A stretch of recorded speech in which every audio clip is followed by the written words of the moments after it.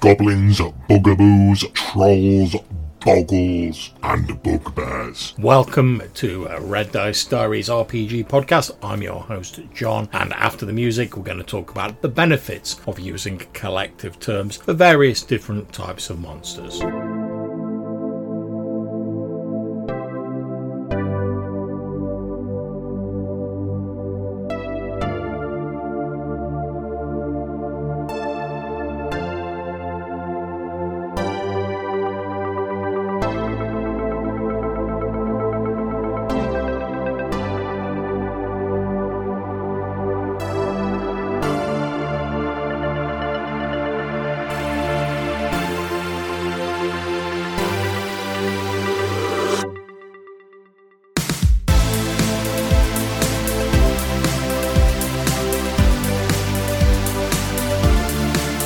So, welcome back to the Red Dice Diaries RPG podcast, and as I said before the music, today we're going to talk about collective terms for monsters. And I suppose you might be saying, well, surely a monster's a monster, John. After all, if we're playing D&D, we can crack open the monster manual of our edition of choice, we can point to a goblin, and as long as we're not looking at sort of like different variations on that monstrous theme, we can say, yes, this is a goblin. And obviously there'll be various other different types of monsters like the Nilbog and stuff like that, which are essentially like a goblin with like a bit of extra funk rubbed on it. But by and large, a goblin is a goblin. And pretty much same for most other races, trolls, orcs, bugbears, stuff like that. They tend to have variations printed in the book.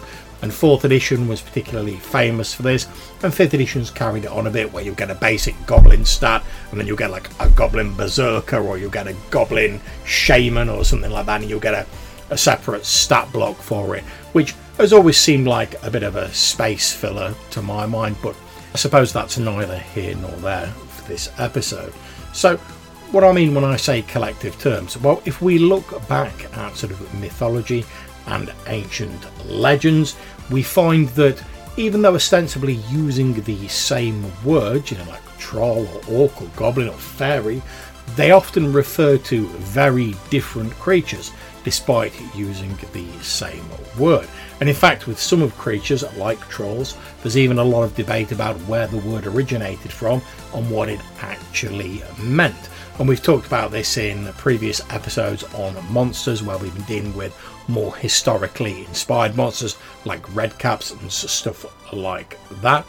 But obviously the people back in those days when they were sort of telling these myths round a fire and stuff like that, they didn't have a handy AD&D monster manual that they could point at. Even if somehow they were able to read back in the days of yore and they had access to one of the few illuminated bestiaries that were knocking around in the sort of medieval time and stuff like that, then most of those books were pretty much speculative works of fiction, often with a second or third hand source material in it that was barely, if at all, understood by the people who were doing the copying, and often the writer themselves just sort of went on half-remembered accounts that other people had told them rather than anything they'd actually seen by their own eyes.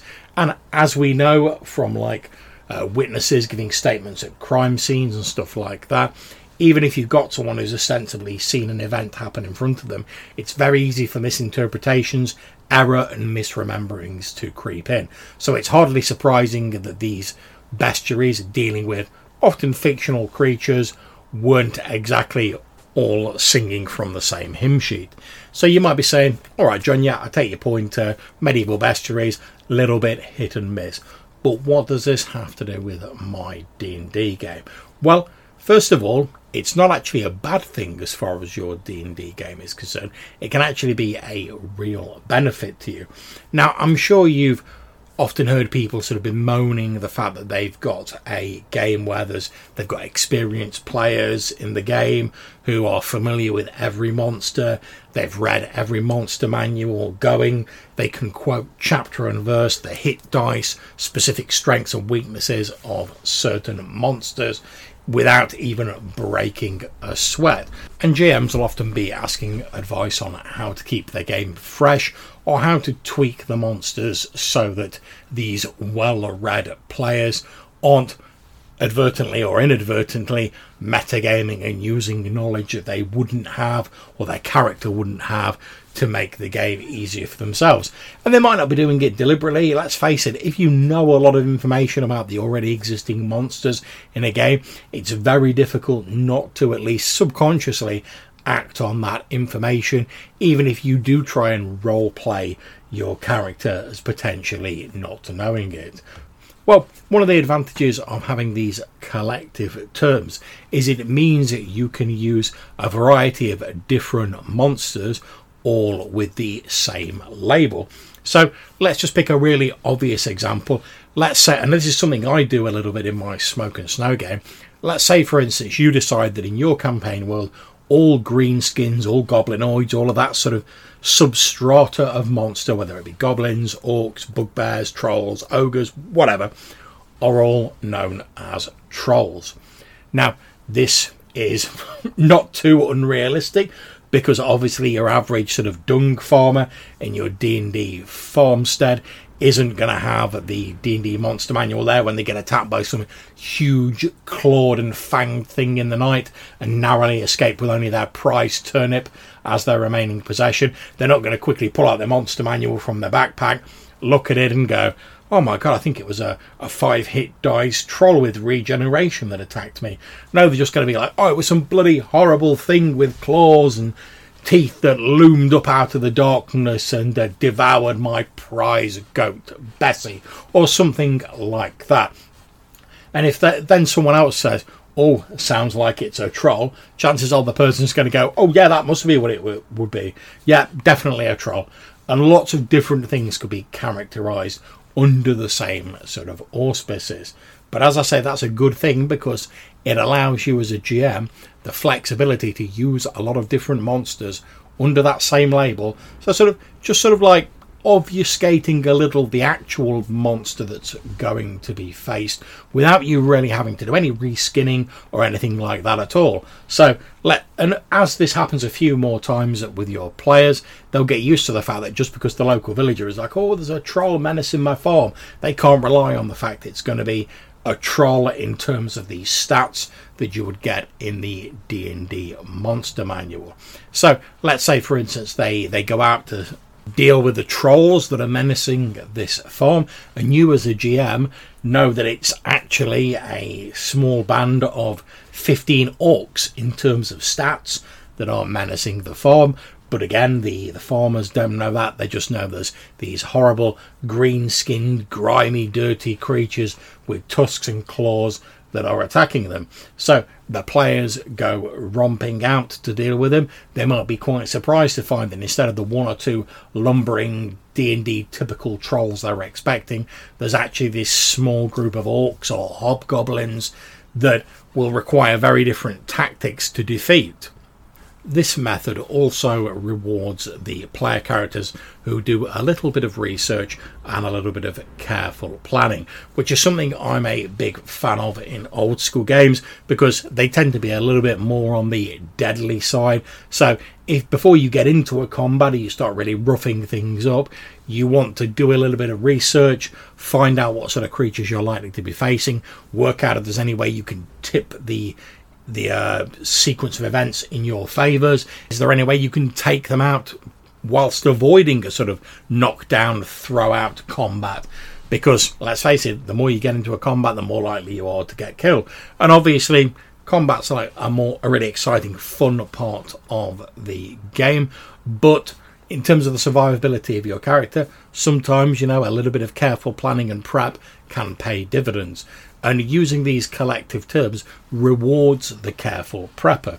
So if they do a little bit of investigation around the farm where these trolls, in inverted commas, were last seen, and they find a number of clawed footprints, but they're only sort of like the size of like a human footprint or slightly bigger, then immediately might start them thinking, oh, well, it's obviously not like your standard like D&D troll, because they would have massive feet. Perhaps they question the farmer a little more closely and they find out there was like a big group of them and they were using crude metal weapons. And they might think, oh, well, that's not really like a troll at all. And the more they research it, the more they'll get close to finding out what this creature actually is in terms of its stats and also how best they can go about defeating it. And finally, another benefit of having your NPCs, your farmers, your villagers, etc.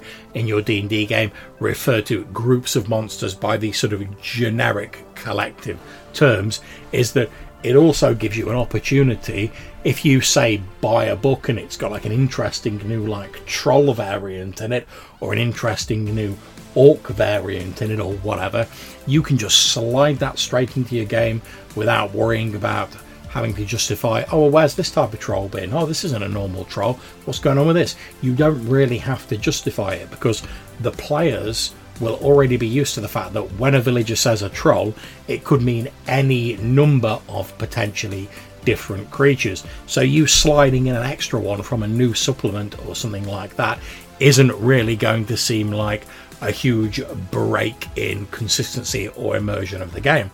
And in fact, this is something I did recently in our session prior to the last one of Smoke and Snow. We ended with the player characters being confronted by a group of trolls rising up out of the water. Between that game and the next game where the confrontation happened, Gavin Norman of Necrotic Gnome released his stats for sort of Dolmenwood versions of trolls to Patreon backers. I got hold of them, and because I've kept trolls quite vague in my game and they've referred to a number of different stat blocks, I was able to slide these Dolmenwood trolls in with no real harm, and hopefully it was a more interesting encounter for the players, giving them a little bit more variety. So there you go. I hope you've enjoyed listening to me ramble about why I think collective terms for monsters are a good thing in D&D. If you've got anything to say about this particular topic, do you love collective terms? Do you hate it? Do you like to know exactly what type of monsters you're facing? Or do you like to preserve that mystique? Whatever you want to say about it, you can get in touch by dropping us a voicemail either on SpeakPipe or Anchor, link in the description of this show, or you can send us an email to rddrpgpodcast@gmail.com. Until we see you again, take care, stay safe, and whatever you're playing, have fun.